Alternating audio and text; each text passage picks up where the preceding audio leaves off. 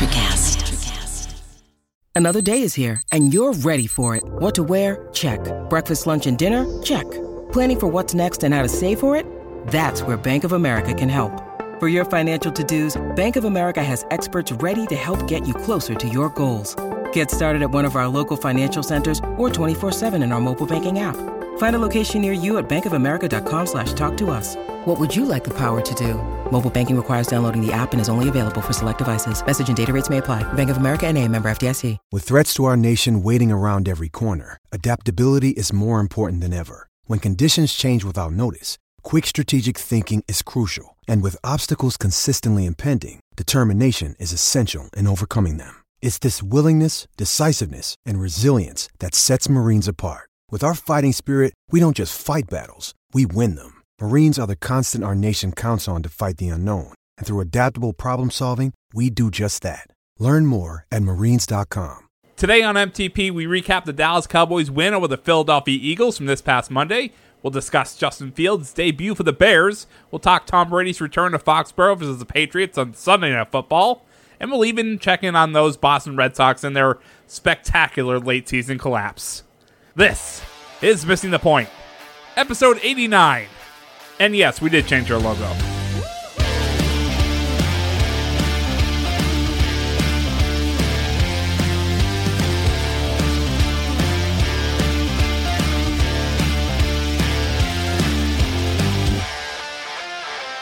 Welcome into Missing the Point. I'm Mike, joined here by the real BK, Bob Kelly, with Craig, as always, behind the booth. And today we are talking Week 3 NFL recap. We're talking about Tom Brady's homecoming. We're also talking maybe a little bit about the Boston Red Sox and their utter collapse over the weekend. But I think I owe it to the person sitting across from the camera with me to first talk about the Dallas Cowboys. The Dallas Cowboys' monumental victory last night, 41-21 over the Philadelphia Eagles. Eagles, I think we talked about, Bobby, they're not a great team, but a division win is a division win. So before we get into it, also between all of that, BK is going to give us his power rankings, which I'm sure will cause a controversy. Why don't you tell me a little bit more about what you thought about that game last night, Monday Night Football, 41-21 over the Eagles? So what the thing with good teams though is so I've been trying to stop myself from telling myself this team is good for the last 2 weeks. I know I put him in my top 10. I know I talk a big game, but anyone I'm texting, I'm like, wait, are we actually good? Is this team actually a good football team? Because that's something that, I can't get to my head myself doing when it comes to Cowboys Nation. But to show out against a team in your division like this, coming into this game, I was like, okay, if we blow them out after beating the Chargers last week, we might actually be a legit team. And we came in and we blew the goddamn doors off the Eagles, man. From moment one, the only hiccup the entire game was really that Dak fumble in the end zone. Other than that, man, that was just complete and utter domination by the Cowboys. So the turnaround from the defense, Dak Prescott, listen, we'll get there. Dak Prescott showing that he came back. Honestly, he looks better. He looks more in control than he did at the beginning of last year. Having Zeke, having Pollard as his tandem, the wide receivers we have, man. Cedric Wilson stepped in. We didn't even notice Gallup was gone. And then you go over to the defense, and it's I can't believe I'm saying this, but I love our defense this year. And it's not that we stop teams. It's not that we don't give up yards. We give up first downs. But when it comes down to it, I can almost predict it, man, where it's when you need that turnover, whether it be in the red zone, whether it be a pick six like we saw last night with Diggs, this defense seems to have turned into a ball hawking defense. And in my mind, it's Dan Quinn. That's why. But this was one of the best football games, honestly. Not best. One of my favorite and funnest football games I've watched in the last 5 to 10 years, just because of how dominant and how good they actually looked. Are we able to just put your the way that you're talking about this defense into perspective, right? So I think because they were probably one of the worst defenses in the history of the National Football League a year ago, the improvement that we're seeing, it makes it look like they're I'm going to say it right now. I love you, Bobby, that they're better than they are, because what they're not is they're not a top 10 defense by any stretch of the imagination. They're still allowing, 20 points a game. They're still allowing 400 yards a game. They're still allowing 331 passing yards a game. And I think, but they are opportune. I think that's the thing, right? They are a team that it's kind of, I don't want to, relate everything back to New England, but it's very Bill Belichickian in the sense that they are a bend but not break team. Yeah. Right. And when the opportunity strikes, they are there. And also like Micah Parsons, bro, Jesus. He's unbelievable. And the fact with Mike, so the reason I do have more confidence, not only in this year with this defense, but moving forward than I have in so long, is because of the backbones of that defense now are Trevon Diggs and Micah Parsons, man. Those two guys are absolute studs. As we all know him, Stefan's brother. Those two dudes are just absolute studs out there. You mix that with Dan Quinn, man, and I think this defense is only going to get better from here. I get what you're saying about not being a top 10 defense. I do, because I don't think they are. But the way I look at it is the Cowboys had the best offense in the league last year, right? Or 2 years ago, statistically. Worst defense in the league. And they went 8-8, which is normal. If the Cowboys that season had a defense even remotely close to this defense, that could have forced those turnovers, that could have, because turnovers can turn a game so fast, man. You saw it in the Pats game. You saw it in this Cowboys game. A pick six, man, it can be ball game sometimes.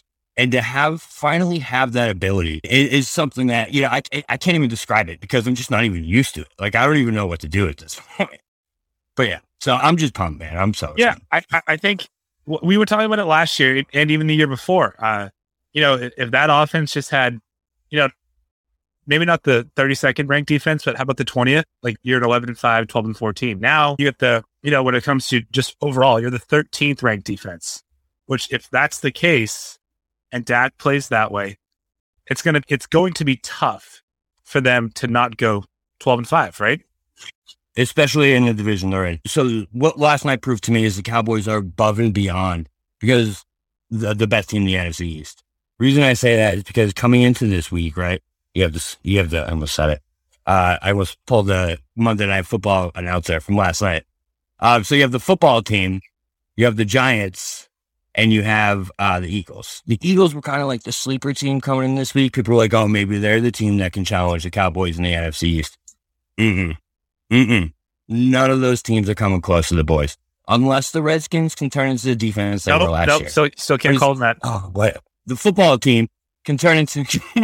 what is this, Chris Nealon all over again? Can turn into that team that we saw last year. That's the only chance they have. Other than that, the Cowboys will run away with this division if they keep up with what they kept up with last night, because that was just, I'm still speechless, man. I was expecting it, but I wasn't, because it's just weird to me that you're speechless. Now, I gather that some of these are from, that they're garbage yards, right?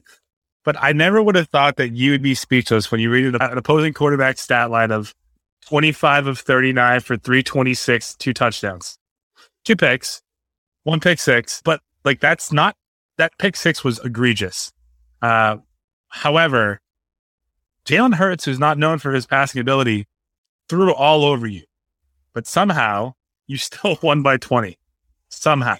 A lot of that, it was garbage time, though. I mean, coming out of that first half, man, that could have been 35-7. It should have been 35-7. With Dak Prescott scoring that touchdown, that game was over from the second quarter. I honestly think as soon as Trevon picked that ball off, you saw the defense slack off a little bit. You saw them fall back in the coverage, and that's why you see those numbers. I'm really not worried about it. I can't believe I'm saying this, but I'm really not worried about this defense right now. The only thing that scares me about this team is the goddamn special teams, man. They're going to cost us two games, maybe. They already have. They've already cost you one. Right. It already cost us one. And imagine, oh my God, man. Can you imagine if Zuerlein hits that field goal and we ended up beating the Bucs and we're 3-0 after beating the Buccaneers, Chargers, and then smoking the Eagles, bro? Literally, all he had to do was just hit one of the 3 that he missed. It's unbelievable. That's why and for us to beat the Chargers too, like, I know I'm like getting excited and like talking ahead of myself because like I haven't had a team like this that beats a quarterback like Justin Herbert, that beats a team with the upside of the Chargers, and then comes back to the next week in a game that they should win, and they actually do it. That's the thing that stands out to me is like coming into this week, the reason I think this team is actually legit, and I think that we are going somewhere this year. Who knows where that is? Maybe it's the first round exit in the playoffs. I'll take it. You will absolutely not take that. You say that right now, but I know what you will be. You'll be insufferable if they go 12-5 and somehow they lose in the first round. But that does bring me to a question now. Like, as a Cowboys fan, like, you know way more about them than I do. How much of their success now, we've already attributed their defensive success to Dan Quinn. You say that Dak looks so much better. How much of that is now that he's had a full offseason to work in Mike McCarthy's offense? It's not Mike McCarthy. I can tell you that. I know what you're saying, but I think I love, maybe Mike McCarthy's having a bigger influence on Kellen Moore, but the play calling that Kellen Moore is rolling out this season is so different than past years. He's actually getting into that next realm of that NFL, I don't know how to say it, play calling style, I guess, whatever, where there's lots of pre-snap motion. There's lots of misdirection. There's things that the Cowboys have been missing for the past 3-4 years underneath Jason Garrett. So it's just to see us turning the corner like this is probably the most upside I've seen the Cowboys have since that 13-3 Dak year, right? Without a doubt. So 2016? Yeah. I mean, again, we talked about the other day. You've had a pretty good run of Cowboys success recently. I mean, honestly, you had 12-4 in 2014 with Romo. He gets hurt the next year. They go 4-12. Then the year after, the Dak comes here and he's 13-3. Offense really has not been an issue in Dallas for 10 years. It's always defense. Always defense. Not to get negative, just a question. Mm-hmm. How confident are you that they can keep playing like this, that they can continue to be the opportune defense that you've been seeing? About a 6. If I was being real, about a 6. Listen, I've seen this before. Like, that's why I'm like really trying not to get too excited. That's why I'm like really trying to stop myself from being like, wow, we're really good. That's why I'm here too. 2 years ago, we started out 6-0 or 5-0 and then ended up 10-6. So, like, yes, we made the playoffs. We lost to the Rams. It's not what I'm looking for. So I'm really stopping myself from getting too excited. Trying to stop myself from getting too excited. I mean, based on what you've seen, doesn't 10-7 still get you the division? And I mean, the NFC East is, I mean, unless, like you said, unless Chase Young and the football team set it on fire over the next, 10 games, or unless Philly does figure it out offensively, but I don't think that they have the horses to match you defensively. It feels like 10-7 is good enough for that division. I want us at home is my thing. So yes, we'll get that first round home game if we win the division, but I want that second round home game because last night shows me that Dak loves playing in Dallas. He loves that stadium. He loves those fans. If you get this man this year on this mission that he's on, in this headspace that he's on, in front of his home crowd in the playoffs, I would have really hard time betting against the Cowboys. So as much as I would love 10-7 to win the division, I want more. I need this team to be 12-5. Still so weird to say to me. 12-5, 13-4, somewhere around there. And that's where I would feel satisfied and feel confident going in the playoffs. 10-7, yes, it'll get us there. It's not going to do the trick, man. It's not going to do the trick. How good did Dak look? 21 of 26. The yards aren't there, like 238, that's fine, but 3 touchdowns. And I think the most important thing that you've already talked about, right? I think because this is a perfect segue for us to move to our next topic. He's never looked more in control and more confident, but calling the plays ever. Yeah.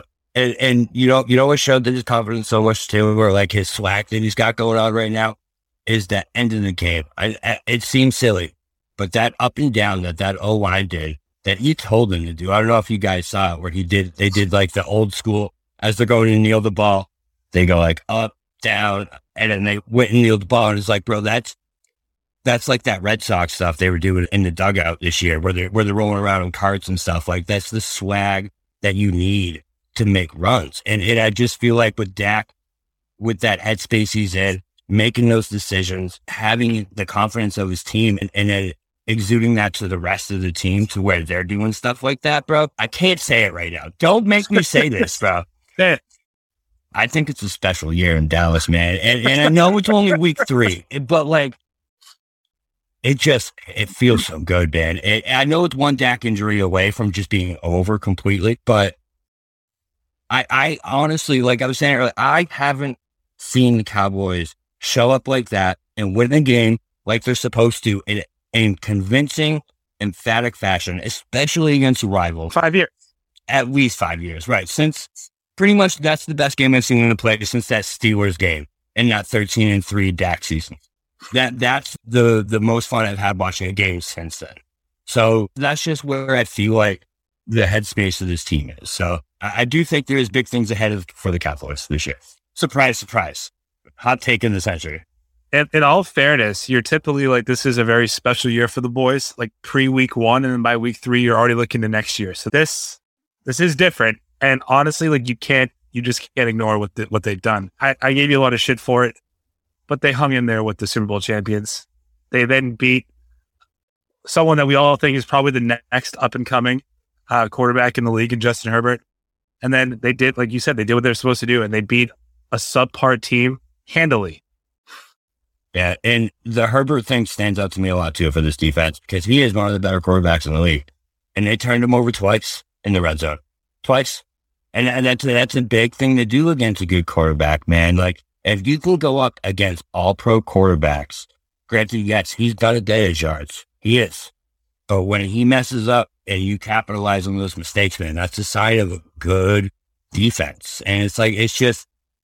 I can't believe I'm saying it about the Cowboys. It's just so mind-blowing to me that, like, I actually have a defense that's ball hawking, that's opportunistic, and forces turnovers. And it's crazy to me. Because every year, we're at the bottom of the league in turnovers. I haven't seen a game with multiple interceptions since before this year in so long. So, Byron Jones was here for 4 years. 4 years. He had 3 interceptions. Trevon Diggs has played 3 games. He has 3 interceptions. It's different. While we're on the topic, before we move off, which now knowing what you know and seeing what you have seen, would you still rather that they would have gotten Surtain? Nope. I guess the right person. He is the perfect fit for that defense. He's Rookie of the Year right now, right? When you say Defensive Rookie of the Year at this point, yes. Without a doubt. And the fact that he has, like you said, he's perfect for that defense because, like me and DK were talking about earlier, he's this guy that you can put anywhere, man. Anywhere. He can cover anyone. He can edge rush. He can defend the rush. He literally is an all-around player. So the Cowboys got one guy, and they got 3 different positions at it. I completely forgot Randy Gregory was out until the 3rd quarter, man. Like, that's how good he was playing last night. That, like, when the announcers were like, Randy Gregory, DeMarcus Lawrence. The announcers were like, DeMarcus Lawrence is out. And I was like, oh, shit. DeMarcus Lawrence is out. and it was just, it's amazing, man. I'm so happy that the Broncos, I mean, maybe it was a good decision because Bridgewater was good. But the Broncos fucked up and didn't take Fields or didn't take one of those quarterbacks and went Surtain because I'm so happy Mike is in Dallas, man. He's so good. So good. We just got through talking about how great Dak looks, how in command he looks. Should we talk about Justin Fields and that absolute abomination, sorry DK, that was a football game and a performance? The Bears, the score, you always tell me that the score isn't everything. Look past the stats, sure. The Bears lose by 20 to the Cleveland Browns, 26-6. Justin Fields was 6 of 20 for 68 yards and was sacked 9 times for 67, meaning that he netted 1 passing yard in the game. Now, I still want him here. I would still rather have Justin Fields over Mac Jones. Every day of the week, twice on Sunday. how bad of a play caller or a game planner do you have to be to design the game that you did for him? Why does Matt Nagy design a game where he drops Justin Fields back like he's a pocket passer? He isn't yet. Bro, he was an empty back shotgun. I went back and watched some of the game. He was an empty back shotgun for almost half of that game.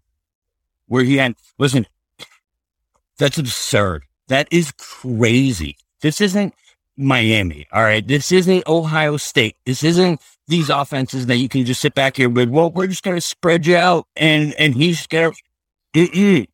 It's not the way this works, man. It was so bad. So bad. Listen, with Fields, we both even know. Well, what did you do if Fields was there? You run pistol and you run RPOs all goddamn game long. You at least make it look like you know that he can do something other than stand in the pocket and throw, because we all know that he's a great athlete, probably one of the best at the quarterback position that we've seen in a long time. Mm-hmm. And yet you line him up like he's Drew Brees or Phillip Rivers, just empty formation shotgun, and they can't stop anybody, literally anybody. They're going to get him killed. Yeah, that was really bad, man. I'm with Mr. Orlovsky over there, where I think that's a fireable offense. I think if I was DK, bro, I would have been at, I almost said, is it Soldier Field still? Yeah. Okay, I would have been at Soldier Field, just protest, get him out of there, man, because I compared Nagy to Garrett before. He's worse. He's worse than Garrett. The Bears, again, they're 1-2 so far. It's tough. I do think that they have the future on their team currently. However, what we just saw last week, they're putting their future in jeopardy. I mean, you can't leave them out there like that.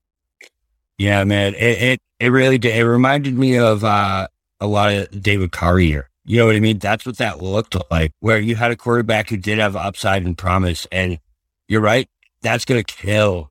If this is what it is all year, especially for a scrambling quarterback like this, his confidence is going to be gone, man, because if he's not out there making plays, he's not doing his thing like Fields can do.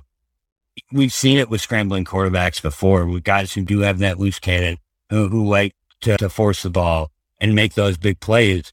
When they start to get in their head, they start to turn the ball over a lot. And that's what I see coming for Fields. If they don't figure something out, whether it be just sit in Fields and ride it out with Foles and Dalton, which is what I would do. But if I was the Bears GM, I'd be like, listen, I'm forcing you to do this. If not, you're fired. Yeah. But at the end of the season, you fire him anyways. Well, the whole logic behind it, though, right, is that what we've heard from the beginning of the season is you wanted to learn behind Dalton about the way that he should play quarterback, right? You want to make sure that he's not a run-first guy to protect yourself and protect your investment. All you just proved to him was that you're going to line him up to be killed. You're going to send him back there, and he's just going to get hit within 3 seconds because nobody could get open. And by the time that they did, Cleveland already had, 3 or 4 defenders on him, and not for nothing, but Cleveland's defense, they're not great, but they looked great. When you have Myles Garrett and Jadeveon Clowney on the same line, you have to do something to distract the defense and let them know that you're not always going to be throwing it.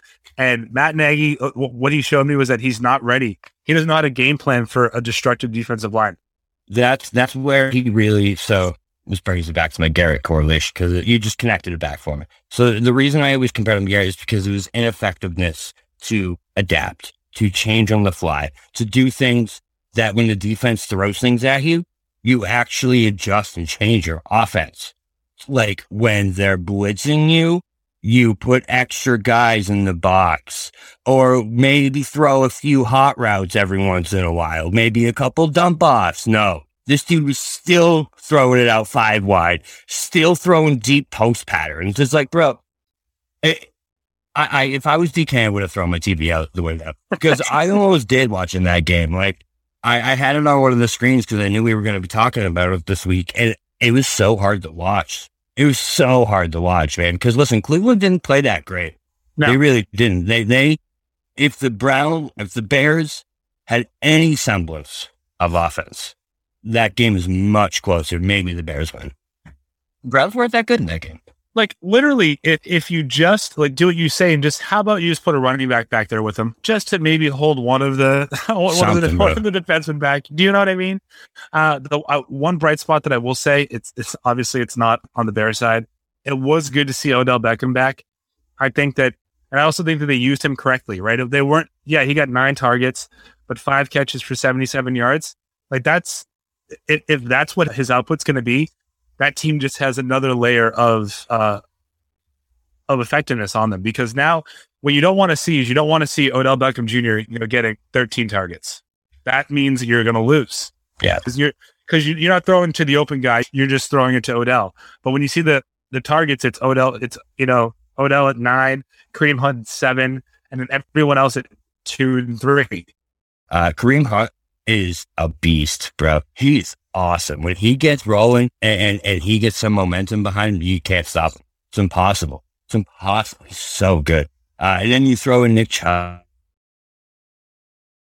up to like that tandem. 32 rushes for 165 yards is what Nick Chubb and Kareem Hunt combined for. That is absolutely ridiculous. Kareem Hunt was 10 for 81 and a touchdown. Averaged 8 yards a carry, dude. Like that is, if that's the type of ball that you play, I know that you said that Cleveland didn't play that great. I mean, if you're throwing for 250, you're running for 215, and your defense is getting to the quarterback, it's going to be hard. It's going to be hard to beat a team like that. Do you want to hear some funny stats for the Bears? Sure do. Okay. So the Bears had 47 total yards, as we already said, 1 passing yard, 46 rushing yards. They ran 40, how many plays? What did it come? So they ran 49 plays, right? You know what that equals out to yards per play? 1.1 yard per play. That is one of the worst ratios I've ever seen. They had 6 first downs. Do you know what that means? That means the Bears gave up more sacks than they had first downs on Sunday. They were 1 for 11 on third down. 1 for 11. The Bears had 5 more first downs than Justin Fields had net passing yards. 5. Not like 5 times more. No. Just 5. 5. Just 5. It was so bad, man. I really did feel bad because, like I was saying, you guys, I love watching rookie quarterbacks, and I love the upside that surrounds them, the renewed energy in the building. There's something different about it. There wasn't anything different about that. So after this game, does Justin Fields lose any stock in your eye? Like, does his stock diminish, or is this just a byproduct of the fact that he might have been privy to the worst offensive game planning in the history of the National Football League? Yeah, you can't hurt his stock at all for this, man. When it's 3rd and 6 and you're running sweep draw plays to the right, it's the strong side defenses. I don't think that's Justin Fields' fault, bro. So it was so bad. It was abysmal. It was a shame. It was what's the word I'm trying to figure out? It was an abomination of football is what it was. Thank you. That's exactly what I was going for. The next thing we want to talk about is actually your idea, so I'll just kind of let you run with it. I think, we all saw Justin Tucker's field goal. We all saw the fact that, 4th and 20 or 4th and 19 on 19. on their own like 25-yard line, and the Ravens, all the Lions had to do, all they had to do was allow 18 yards. That's it. Just allow 18 yards and you win the game. But of course they didn't, which led you to thinking about what, Bobby? So we're trying to think of the worst Lions losses in NFL history, because one thing that stood out about that entire loss to me. So first of all, best kick I've ever seen. One of the best endings I've ever seen to a football game.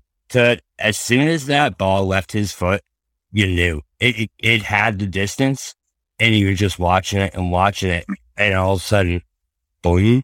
To see that thing shoot straight up into the air was one of the coolest things I've ever seen. The camera angle on it was just great. But what really, really solidified how amazing this was to me was watching the Lions fans react to yet another just worst loss imaginable. All right. That camera angle from inside the stadium is one of the funniest things I've ever seen in my entire life. Listen, as soon as his foot touches the ball, you can hear a Lions fan behind the guy with the phone go, "He fucking made it." As soon as it touches his foot, and you just, it's halfway through the air, and you hear the entire stadium, "No." Bro, and when that thing goes through, I have never seen a stronger look of acceptance and dismay on a group of people in my entire life. There's a lady in the first row that she turns around and she just like has this look of like, again, you know, like just, she couldn't believe. And then the dude behind her, you could tell he turned around, he starts dying laughing. He has a big blue Lions jersey on. He starts dying laughing. You know what that laugh is, right?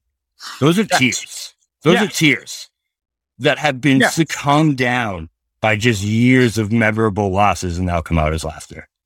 Yeah, I mean, we've all been there as Red Sox fans, right? We all know it. We all know what that feels like. We all know what it looks like. I just, you know, before we move to the most Lion losses of all time, you know, most Lion-like losses, I think a couple of things that are happening from this game.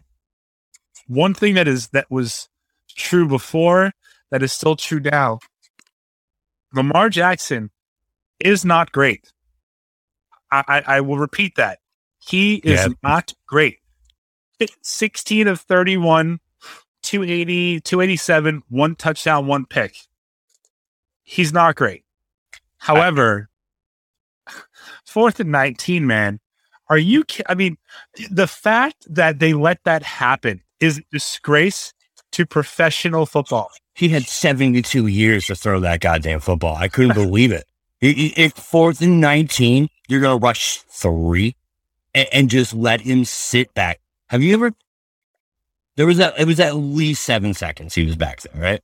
At least. And like his throw was, like you said, it wasn't under pressure. He didn't even put a lot of pop on it. It was literally just a flick of the wrist. And somehow, if you drop 8 people back, you would think that as if an offense can only send 5, someone has to be on everybody. Nope, wide open. Just wide open. The minute I saw that, I was like, I really can't believe that they're going to lose this game, because that was it. You knew it. It was that you knew it was over then. And then that kick was absolutely beautiful. And the way that it hit the crossbar, and then the way that it just popped straight up like a big fuck you to every Detroit Lion fan out there. It was just flipping them all off. Like, like, you know what? They were probably all thinking, you know what? Maybe we're still going to squeak one out here because, you know, we deserve to win. And the NFL God's like, no, you don't. You're still Detroit. You are still Detroit. Doesn't matter. You can't. There's not enough lipstick that you put on that pig. You still suck. My favorite part of the whole thing, dude, was when we were talking about it in the chat, and all of a sudden that 4th down happens, and you said, "Oh, Lions, please don't Lions this." And it was the most relatable text I've ever seen, because as soon as I saw it, I was like, "Oh, they're Lionsing. This is happening, man. This is happening." I mean, unbelievable kick. Now, I do love that it's the longest field goal in NFL history, and it's not in Denver, right? So that's going to be a hard mark to beat, because, yeah, it's a dome, but, I mean, it's not easy to kick a 66-yarder in Denver, but it's easier to kick a 66-yarder in Denver than it is in Detroit, one would think. So Justin Tucker, balls, absolute brass balls on that kick. And you're right, he kicked it. And he did, like, you know the guy from the replacements, the kicker, like the minute he kicked it, he kind of started doing a little hip thing, like he knew it was going. So I hate the Ravens, fundamentally hate them, but I think that, you know, I'm happy they won, because if there's anything that I like more than a Ravens loss, it's a Lions loss, whether they lost that game. Yeah, it was amazing. So but actually, before we get into that, the Ravens, bro, I agree with you on that. I have to say, I 100% agree with you on the Ravens. I think that Chiefs win was a little more of, you know, when you get to the end of the season, you look back on like those weird wins where you're like, I can't believe they beat that team. Yeah, I think we're going to look back and see that Ravens game is like, wow, they beat them. Because you're right, for them to struggle with the Lions like that after the 49ers And granted, the Lions came back, but the 49ers pretty much mopped the floor with them in week 1. 3 quarters, yeah. And the Lions didn't look much better last week. And then all of a sudden, supposedly, after your biggest win in your career in franchise history, you come out and you need the longest field goal in history to beat the Detroit Lions. You can't do that as one of the top teams in the league. Right. You need to bounce too. It goes back to exactly what we said about the Cowboys. When you play bad teams and you're a good team, you take care of business and you know that's a good team versus a bad team. Yeah. That's not what happened here. Now, the portion of the program that's undoubtedly going to piss me off the most, it is time for this week's edition of the Real BK's Power Rankings. Go ahead, Bobby. Week 3. So this week was one of the hardest weeks that I've ever had to do these, just because of how crazy of a week of football it was, how many teams we saw that we thought were really good lose, how many teams that we didn't think were that good win. A couple teams are still 3-0 that we're not expecting to be. So these rankings are a little different than they were last week, to say the least. And I did because there's couple of 3-0 teams. We'll only list the 10 on the actual power rankings, but I did go to 14 just because I felt like I had to. I had to at least let the world know where I have these other 3-0 teams. So that means that you have 3 3-0 teams that are not in the top 10. No, I have 2 3-0 teams that are not in the top 10. Great. So 14 is the Broncos. Listen, they look good, but they beat the Jets and the Giants to get to 3-0. So I'm really hesitant to say that they're a good football team. Listen, Teddy's playing great. All right. But you beat the Jets and the Giants. All right. You're not going above 14. I'm sorry. 13. This is only because their best player is out. They would have been higher because I had them higher until I was reminded that CMC is out for a few weeks. It's the Panthers at 13. So just so that I'm clear here, your power rankings don't just take into what's happened to this point, but what could happen moving forward, because you just removed Carolina for something that happened that has not affected them yet. Yeah, it's the power ranking. The power rankings are the power of the NFL. You know what I mean? It's the power of how you feel it looks on the field right now. All right. I'm already pissed, and we're already on 13. So 12, 49ers. I don't believe in this team. I'm sorry. I don't. Any team with Jimmy G as their quarterback, to me, isn't a top 10 team in the NFL. I'm sorry. Except for when he starts all the games, then they're the top team in the NFL. Yeah, but he did not look like a top tier NFL quarterback in week 3. And some of the decisions he makes just don't seem like he's that level of quarterback that can take you to the next level. It'll get you there. But guess what? When it comes down to it, he's going to miss that deep bomb down the middle. And you're not going to win the Super Bowl because of it. That's something that actually happened. So that partnered with the running back injuries in San Francisco right now, they don't have a running back room. They literally don't have one. So it's really tough for me to put them higher than 12. 11. I did it. At 11, we have the Kansas City Chiefs. Oh, my. We have the Kansas City Chiefs. Or, as someone on this podcast once called them, the Kansas Shitty Chiefs. That happened on the air. That's a true story. I had to do it, man. I was going through this all, and the teams that are in the top 10 just deserve to be there more, whether it be their record, whether it be how they've looked so far. Listen, is Kansas City the 11? Do I think Kansas City is better than the 11th best team in the NFL? Absolutely. Are there 10 teams that have looked better, been better, and to me, just seem better at football right now?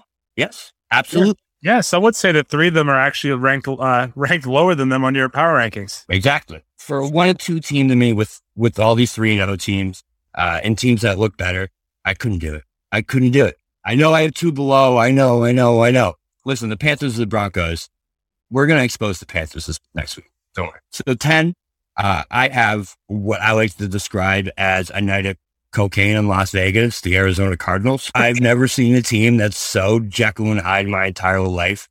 It's like throughout an entire Arizona Cardinals football game, great things happen, good things happen, and really, really bad things happen to them. But when you get to the end of the night, you're like, well, it was pretty goddamn fun. And at least we came out on top. So that's why the Cardinals to me are 10. 9, I have the Ravens. I know what we just said about Lamar, but listen, they did beat the Chiefs. And they did win against the Lions. So I can't take a team. I believe I had them at 4 last week or 5. Yes. I can't take a team out of the top 10 after winning a game. I know it was ugly, but I just can't do it, especially after beating the Chiefs last week. Can't do it.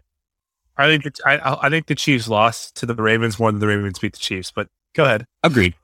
But so 8, Los Angeles Chargers. I think this team is legit. Justin Herbert is legit. They beat the Chiefs, wholeheartedly on Sunday. They beat them good, and they stopped Mahomes on a fourth quarter drive to win the game, which is something that pretty much not many people in the NFL have been able to do so far. It's true. So we have the Chargers at 8. Number 7, couldn't put them any higher than this. The Dallas Cowboys. Oh, thank Jesus. I really thought I was in a see a world where the Cowboys were top 5. No, I wasn't doing it. I couldn't put them any higher than this. I have the Cowboys at 7. I do absolutely believe in this team. I think that's very evident here. Just the way they've looked, they absolutely look like one of the best 10 teams in the NFL. I thought at week 1, watching everyone, I was like, listen, this team is better than most of these teams. So Cowboys are 7. Number 6, listen, I know week 1 was really bad. Aaron Rodgers is back, man. Green Bay Packers are number 6. He was so good on Sunday night. 37 seconds left for him to drive down, get them in the field goal range and win that game. Impressive, man. Got to give it to him on that one. Packers are 6. Making their first appearance since the preseason top 10 rankings, power rankings, the Buffalo Bills. All right. They showed me a lot after these past 2 weeks. I doubted them after the week 1 against the Steelers, which is going to be another one of those outlier games because, man, the Steelers are bad. I don't know how they beat the Bills. But then the next 2 weeks came back out and demolished the Dolphins, won by $1 billion yesterday. So we have the Bills at 5. 4, team that has stayed pat at this number 4 ranking this entire time, Cleveland Browns. They manhandled the Bears. Only loss so far this season is to the Kansas City Chiefs. Granted, yes, the Chiefs have lost 2 in a row since then. But 2-1, and I still think they're one of the better teams in the NFL. I love their defense. I love that backfield. And I enjoy Baker Mayfield. So keeping them at 4. I see you judging it. Number 3, Mike, I know you'll like this one. Number 3, we have the Los Angeles Raiders. The Raiders. They're here, guys. I think they're legit. I love this team, man. DK's ears are gonna be bleeding hearing this, but I think Gruden's doing a great job this year. I really do. Did you call them the Los Angeles Raiders? Did I? The Las Vegas Raiders. So I do think Gruden's doing a really good job this year. And Carr looks like he might be one of the top 6-7 quarterbacks in the league right now. I mean, basically for passing yards, he's the best quarterback in the league right now. So there you go. Raiders at 3. Number 2, I had to move them down 1 because they just got smoked by the team at number 1, the Tampa Bay Buccaneers. I didn't see it coming. I definitely didn't. I knew the Rams were good, but I definitely did not see the manhandling that they put on the Bucs coming. Bucs at 2. I'm surprised that they're not. I thought there was going to be a 17-0 here for Brady. I thought he was going to take it to that next level, you know? Oh, the next level. That's next level, right? And then number 1, it's a no-brainer, man. The LA Rams. They are a wagon right now. Matthew Stafford and McVay are a match made in heaven. They look like they love playing football together. The only thing that scares me about them is your former running back, Sonny Michel, being their starting running back right now. Mr., as I like to call him, Mr. 3.2 himself. So that's the only thing that scares me. If that backfield can get healthy, I don't see a lot of teams being able to stop them with that defense, that offense. They're going to be tough to beat. Aaron Donald and Jalen Ramsey, man. I mean, Jalen Ramsey is unbelievable this year. The way that he just roams around the defensive backfield and is wherever they need him to be, whenever they need him to be there, they can be, and they look to be a force to be reckoned with. I also think that, this whole narrative that Matt Stafford never had any offensive talent. That's bullshit. Remember, he did have Calvin Johnson. So much talent. He did have Golden Tate. He did have Marvin Jones. The list really just goes on. But I think this is the best system he's ever been a part of. I think McVay knows how to coach him. I don't think that the Rams are going to go 17-0, but 13-4, that's in play. Yeah. Do you think they run away with the West? The only ones I think that can really challenge them. I don't know if the Seahawks are real anymore. They obviously dropped far out. Are the Niners, right? I don't think can the Cardinals challenge the Rams in that division? I still think at the end of this year, the Seahawks will be, if not the first, the second in that division. Yeah. Yeah. Russell Wilson does not have losing seasons. Yeah. Sure. There's always a first, I guess, but I don't think it's going to happen now. I think that offense just hasn't really been clicking, although Tyler Lockett has been absolutely fucking destroying me in fantasy football. But that entire offense, once it clicks, Chris Carson, DK Metcalf, Lockett, and they're in the situation now that Dallas was last year, right? Just don't be the worst defense in the league. Just be the 17th defense in the league. You're going to be fine. Mike, you'd be a great NFL coach, bro. Listen, guys, just don't be the worst. Right. And we'll be okay. Listen, if you don't have the horses on defense, that's fine. Just do just a little bit better. Just a little bit more. And I promise you, there's going to be the playoffs. Which now brings us to what I believe is the most anticipated regular season football game in the history of the National Football League. You have Tom fucking Brady coming back in to the house that Drew Bledsoe built, but that he decorated for the first time since leaving here and winning a Super Bowl in his first year without Bill Belichick. Mind you, just to appease you, Bobby, the Patriots looked like an absolute shit missile last weekend. Now, I was with a bunch of people from out of state. I told them, they were Saints fans, you're going to win this week. Mm-hmm. It's not. I just know it. I thought it was going to be because they looked past the Saints.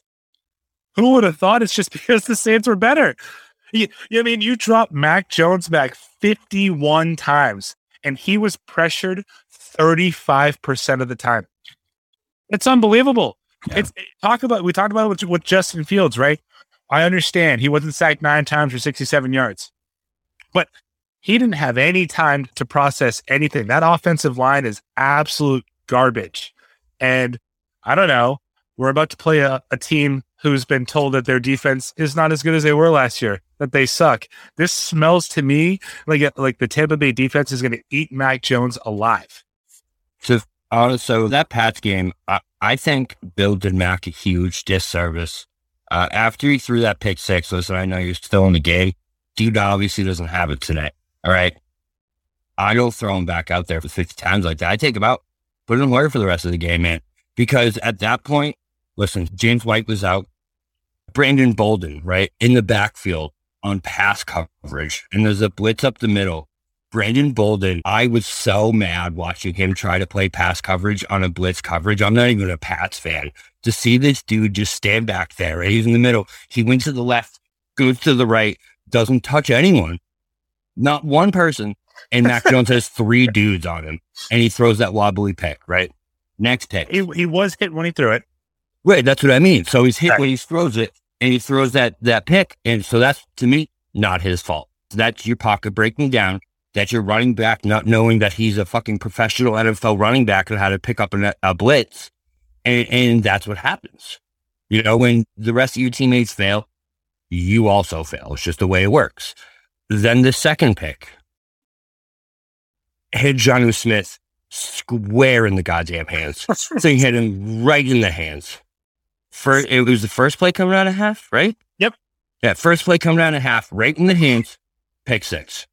To me, if I'm Bill, man, at that point, you know that you don't have it today. You know next week's a big game. You know you need Mac on his game next week to look like you're an NFL football team next week. I would have taken him out right there because the narrative that got created now is that Mac Jones is going to be a bust, that Mac Jones is this, that guys, it's been 3 goddamn games of his career. Okay. And it wasn't his fault. It wasn't his fault. Yes, he made some bad choices, but good. Not for nothing. I'm not in the Mac Jones is going to be a bust camp. I'm just also, I've never been. I stand by what I said 6 weeks ago. This team would have been better off with Cam Newton running this offense this year. I know it. Everyone now knows it because what happened on Sunday and the Sunday before and the Sunday before it, these are all Cam Newton-like wins and losses. 1 win, 2 losses, not a lot of touchdowns. The thing that you have lost is your red zone efficiency. You're now one of the very worst teams in the red zone in the NFL. I think it's a 29% red zone scoring percentage, which, by the way, is half of what it was last year. Mac Jones in this past game, though, against the Saints, it wasn't his fault, man. When you drop back 51 times and you're pressured 35% of the time, it's not good. And oh, by the way, when one of your high-priced tight ends decides that today's not the day that he wants to catch the football, you're screwed. Yeah, you toast. It's 25% after this past weekend, and it's 32nd in the league. Yeah, they're the worst team. They are the worst red zone scoring team, and it's awful. And this, by the way, like this defense, they're not playing great either. What happened to your front seven, bro? The Kamara in that Saints offense just ran all over them, walked all over them that entire game. Judon was a goddamn no-show in that game. Hightower, no-show. Hightower got trucked by Taysom Hill. How the hell do you let yourself get trucked by Taysom Hill, Dante Hightower? I was shocked. I couldn't believe it when I saw that. Couldn't believe it. So all of this is happening, and now Brady is coming back, like I said, to Gillette Stadium after losing by 10 points to the Rams. What do you think he's going to do? Like, before we even get to the game, because that's it. That's an easy answer. As someone who's no longer a Patriots fan, Bobby, how excited are you for everything leading up to the first kickoff of this game? I mean, it does tickle my insides a little bit. I'm not going to lie. I did feel bad. I'd say that Adele thing that they came out with on Sunday Night Football, man, I almost teared up. I was sitting there just like, oh, Tom, what on the other side? What do you mean? It's going to be a tough week for you guys. And I can't say I'm not going to enjoy it. Yeah, you are. But I'm going to enjoy it a little bit. But like, I'm really not, though, because listen, it's all Bill's fault. That's what it comes down to. Is like, I don't care what anyone says. When it comes down to it, if Bill Belichick wanted Tom Brady in New England, he would be here. Period. All right. And there's no doubt of that in my mind. Like, you have the greatest quarterback. No, it's not even goddamn close. And he comes up to you at 37 and says, I want a 5-year contract. I want to play till I'm 45. You know what you do? You look at him and go, okay, I don't care. I don't care. You do it. And if he sucks before that, you cut him. Whatever.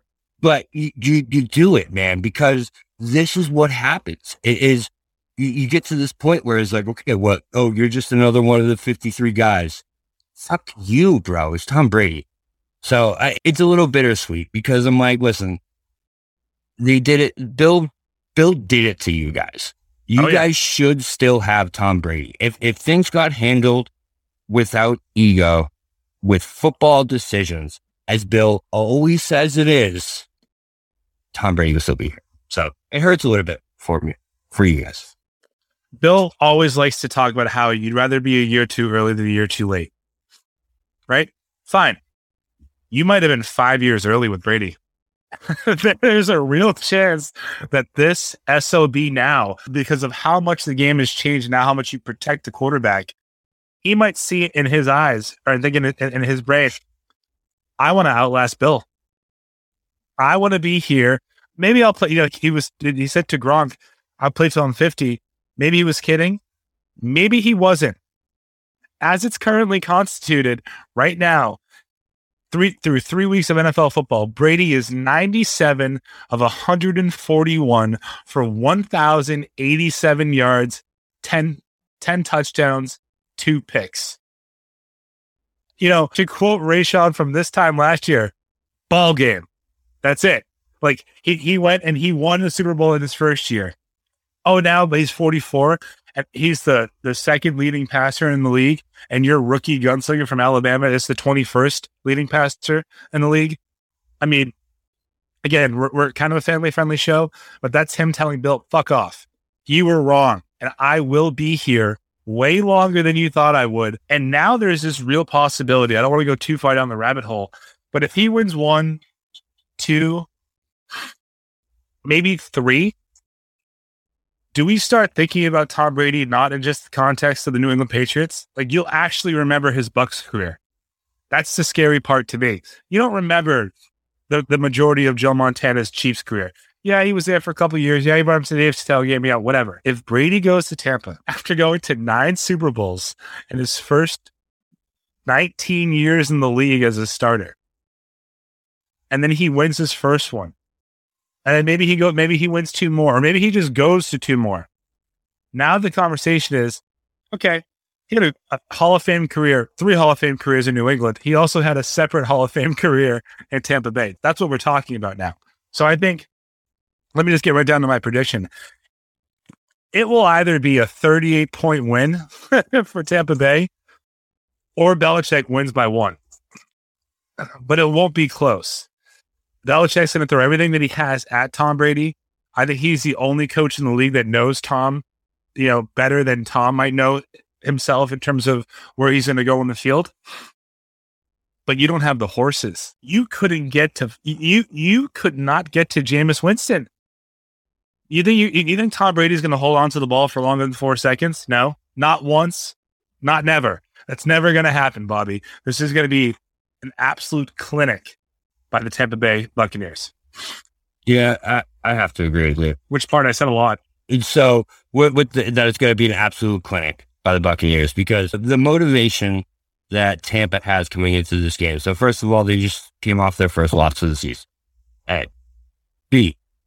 The motivation is absolutely on Brady's and the Bucs side. You know what I mean? When you think about it, Brady was the one that was slighted. Brady's the one who, according to his dad and Alex Guerrero, was treated like a 20-year-old kid, not a 40-year-old man.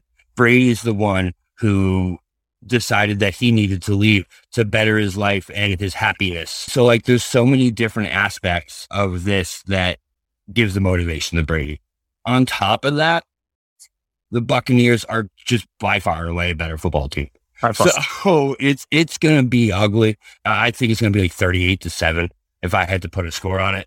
The only chance the Pats have is they have to realize that they have a rookie quarterback and stop trying what they're doing with this whole dump and run game. Like I tweeted something yesterday where it's like, it could be 30-70 and Josh McDaniels would run a screen pass. It's like, bro, it's so true though, because it just seems like that's all he knows how to do at this point. The only way they can beat the Bucs is attack that secondary. They have to be aggressive through the air. They have to attack that secondary because they're beat up back there. That's how Dallas almost beat them. They don't spread the ball around. And if Mac doesn't have his first 300-yard passing game, it's going to be ugly. I mean, do you have any confidence in the Patriots' ability to stop Devin White, Ndamukong Suh, and Jason Pierre-Paul from getting to him? Because I know. So yeah, you attack the secondary, but that means that you have to at least let a play develop for longer than 4 seconds. And I don't know that that's going to be able to happen. Also, one thing that we haven't talked about yet, and I know that this is a little soundbite-ish, but if you don't think that Rob Gronkowski wants to stick his foot far up Bill Belichick's ass in this game, you are very, very, very mistaken. This might be the game that Gronk goes 7 for 85 yards and 3 touchdowns. Literally, and just spikes it right in Bill's grunting, oversized face. How about that? How many seam routes do you think are happening on Sunday? Do you think they specifically have like 3 to 4 seam routes called just to be like, hey, Bill, remember this? I do wonder if Hightower can cover that. Because you got to imagine that he didn't practice for a long time. Maybe the old Hightower, man, but this doesn't look like the same Dante Hightower. I mean, maybe it's rushed because he sat out last year, but I never saw Dante Hightower. Like I said, that Taysom thing stood out to me because that was 4th down, too. That was the game. That was the game. And Taysom trucked him. So, I don't know, maybe he can, but not the way he's been playing. It's got to be ugly, especially no JoJo White, too, which is a big thing. James White. Yeah, I know. Well, if Mac Jones is your leading rusher, you're in trouble. You're in real trouble because he was last week. I don't know where Damian Harris went, but you give him 6 carries for 14 yards. What are we doing? Mac Jones rushed it 6 times for 28 yards against the Saints. So that cannot happen. A couple of the bright spots that that could lead them to picking apart the secondary. Kendrick Bourne, Jakobi Meyers. Jakobi Meyers has been Mr. Reliable ever since Tom left. I think he was one of the receivers that Tom froze out, whatever, right? But they don't have the horses to compete with, if he's off the COVID list, Antonio Brown, Mike Evans, Rob Gronkowski, OJ Howard, Cameron Brate. I think, is Scotty Miller still there? I think He's hurt. Okay. Well, he's still better than Jonnu Smith. So hurt. Great to spend that money. Last thing we'll talk about for this game that I think it's being talked about nationally. Bill Belichick is 62-74 without Tom Brady. That is a worse winning percentage than Rex Ryan, who has been fired twice and is now in the broadcast booth because no one thinks that he has the ability to win. Belichick looks ordinary without the greatest of all time to ever do it. Now, it was both of them. Phil Jackson won with Michael and with Kobe. Belichick needs to have another plan because if he doesn't, he will be remembered as the greatest coach in New England history that was elevated because he had the greatest football player in the history of the game. Yeah, I think Belichick, listen, he's a football genius. He really is. But I think that those traits and things that have been endearing for all those years with Brady are really coming back to bite him in the ass now, because you look at how Brady reacted once he went to Tampa Bay, how much fun he's having, how much he's bringing in those other guys that he wanted to play with, how it's his team and how it's this machine that Brady built. That's what, if Belichick just could have been like, all right, Brady, you know what? Fuck it. Do your thing. All that's in New England. And it to me it really is a spot on Belichick's record when it comes down to it, because he really does look ordinary. Not only does he look ordinary, but he looks like an ordinary asshole. Yep. So those two combinations as a head coach isn't going to work for you. If you're not a great X's and O's guys, or you're not, the greatest let's go, hoorah guy, then you better be able to connect to your players, and you better be able to have them want to win and want to go out there and run through a wall for you. Bill doesn't give me that feeling of let's go at all. And I think that was very evident this past Sunday, because that team was not ready to play. Not to go too far back, but 2019 wasn't Bill's fault. I give him a pass on that. He just comes off of 3 straight years in the Super Bowl, 10 straight years in the conference title game. Rob Gronkowski fucked them that year by retiring late. Also, Bill brought in Antonio Brown. I understand why they had to let go of him the way that they did. Maybe just don't threaten a woman and their child, please. Can you not do that? But that being said, Brady leaving is Bill's fault. You just say, listen, Tom, you know what? Let's just ride this until your wheels fall off. Not the wheels, but yours. Whatever you need. If you need 3 more years at, we'll call it $30 million a year guaranteed, let's do it. Because, I think last year still would have been a down year because of all the dead money that they had tied into it. But I find it hard to believe that all the players that opted out last year would have still opted out as Tom Brady was the quarterback, right? I think they definitely would have played. 100%. You still would have made a run at the division. So right now, Belichick looks like a guy. He looks like Don Shula, right? Don Shula was a football genius in the 70s. he wasn't a football genius in the 90s when he was still coaching the Dolphins. That's what you're scared of. Yeah, I think he might be the greatest mind that the game has ever seen. But has he lost it? Is he still coaching like it is the mid-2000s or the mid-2010s, right? And now that he doesn't have the greatest player in the world at their position to cover up all of his mistakes, this is what you get. I still think the Patriots are going to be better than what they are currently. I was hoping that they would be coming into this game at 3-0. That way they can walk out at 3-1. Now there's a real chance that they're going to be, 1-3 after this game, which is awful. Last thing before we wrap up, it's been a long show. I just want to take this time to talk about something that's very near and dear to my heart. The Boston Red Sox are absolute fucking frauds. They are, thank you so much for doing, for giving me the pleasure of having a meaningful August, September. Great. Love you, mean it. But they are mentally inept. They are mental midgets. Also, you have the season, your destiny, the postseason in your hands. The Yankees come into town last weekend and they beat the brakes off of you. The Red Sox started this year 9-4 against the Yankees. Since the trade deadline, they're 0-6. So you tell me, do you want to go into New York on October 5th? And if you do you have any confidence that they're going to win?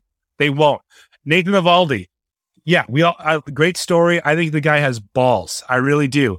But there's a real difference between being a number 1 starter and a number 3 starter. Yeah, couldn't agree more. Bro, that first game, you knew it was going to be a long series as soon as that game started because they looked flat from inning 1. Our bullpen, Matt Barnes, bro, is the biggest fraud of them all. And I think we all knew it the whole time. That man might be the least talented all-star in the history of Major League Baseball. He made the all-star team this year, right? Come August, we're putting him in the 6th inning, and it is 7-1, 8-1, just so he can get his confidence back. Bro, get out of here. You are not a closer. The Red Sox do not have a closer, and that is going to be the death of them by the end of the year. That Giancarlo Stanton home run was the most Manny Ramirez-like home run I've ever seen in my life. I've never seen a right-handed hitter put a ball that far over the bullpen in right field. It was absolutely ridiculous. But again, it speaks to the overall mentality and mental fortitude of this team. They have no mental toughness. And you know what? Ownership in the front office didn't believe in them anyway, because you saw what they did at the trade deadline. They went and got they went out and they got a first baseman. The problem there is the guy's never fucking played first base in the major leagues. I don't understand it. And last thing I'll say about this team, against teams that are better than 500, the Red Sox are 46-48. They're not a good team. They are a better team than we thought they were going to be, which is great. 88-68, perfect. 90-win team, awesome. Hope to God that that's true. But in a late September series, when your arch rivals come into your ballpark and you are in possession of the number 1 wild card spot, you got swept.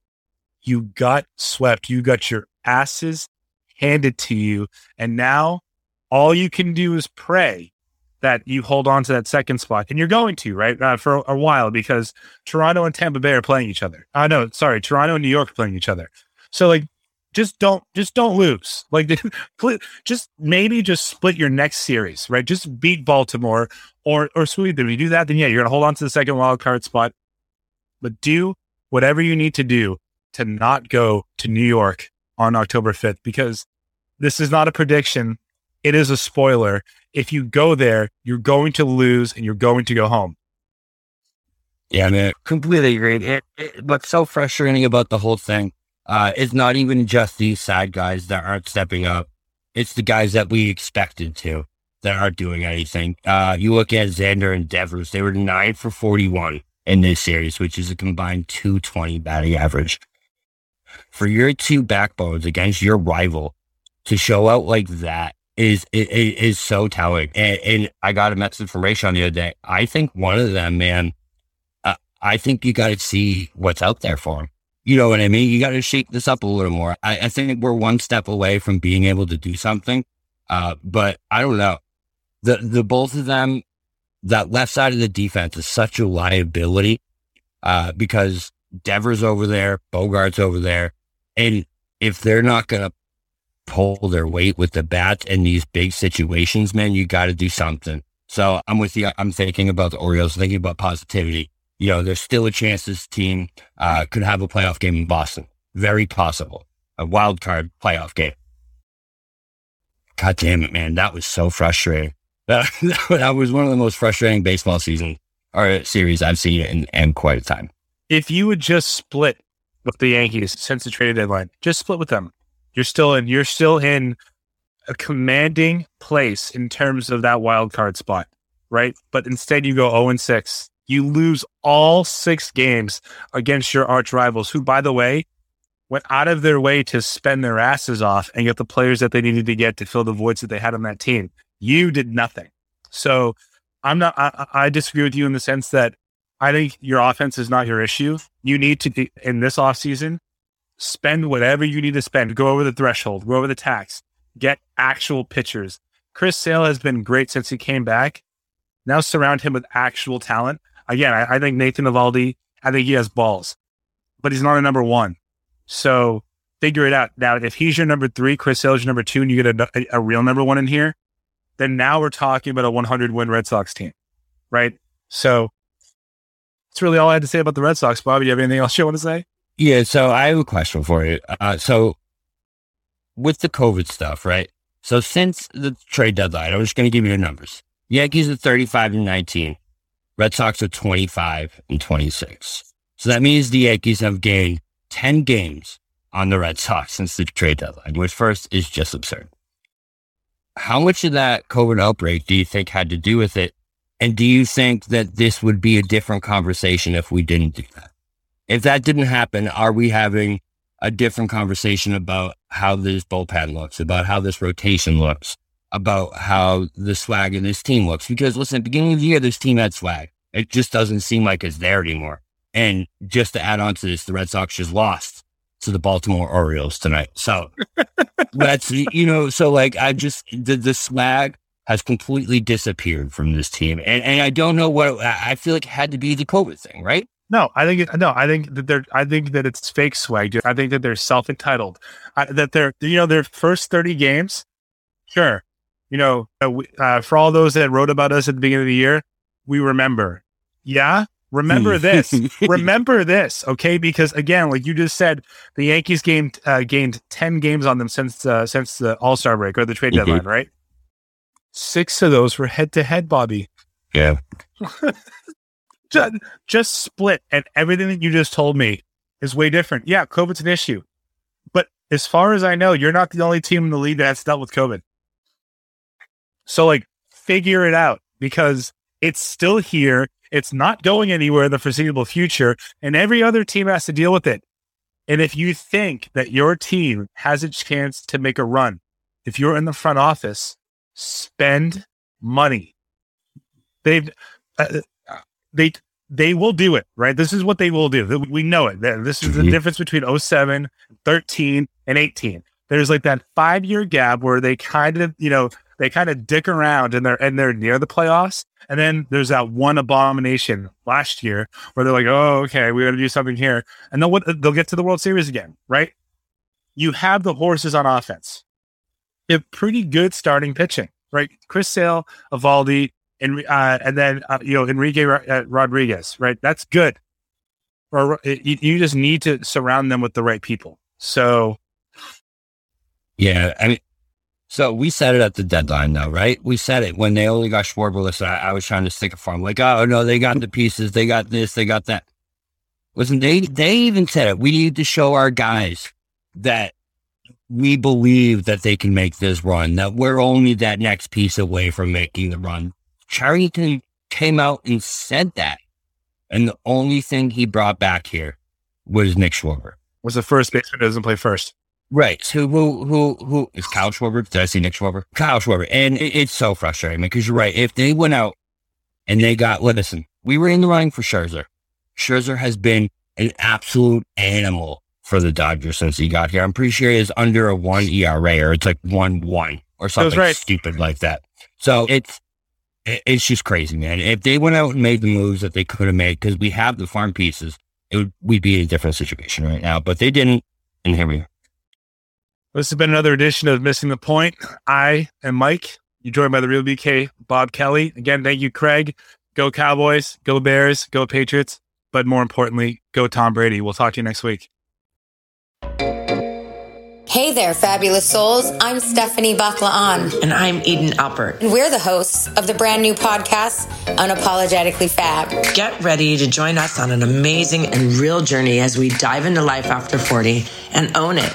We're all about changing the narrative, leaning into who you are, and living a life by your own design. Join us as we embrace life unapologetically and redefine success. This is Unapologetically Fab, an Electric Cast production. See you there. Electricast. Today is working for me. Do you believe that for yourself? Hey, I'm Pastor Julie, and I want to empower you through encouragement. Inviting you to my podcast, Big Truth Encouragement, where I unpack living a faith-filled life. I created my podcast for the ladies, but gentlemen, you'll gain something too. So I invite you to listen to Big Truth Encouragement on Electricast and any platform where you listen to your podcast. Electricast.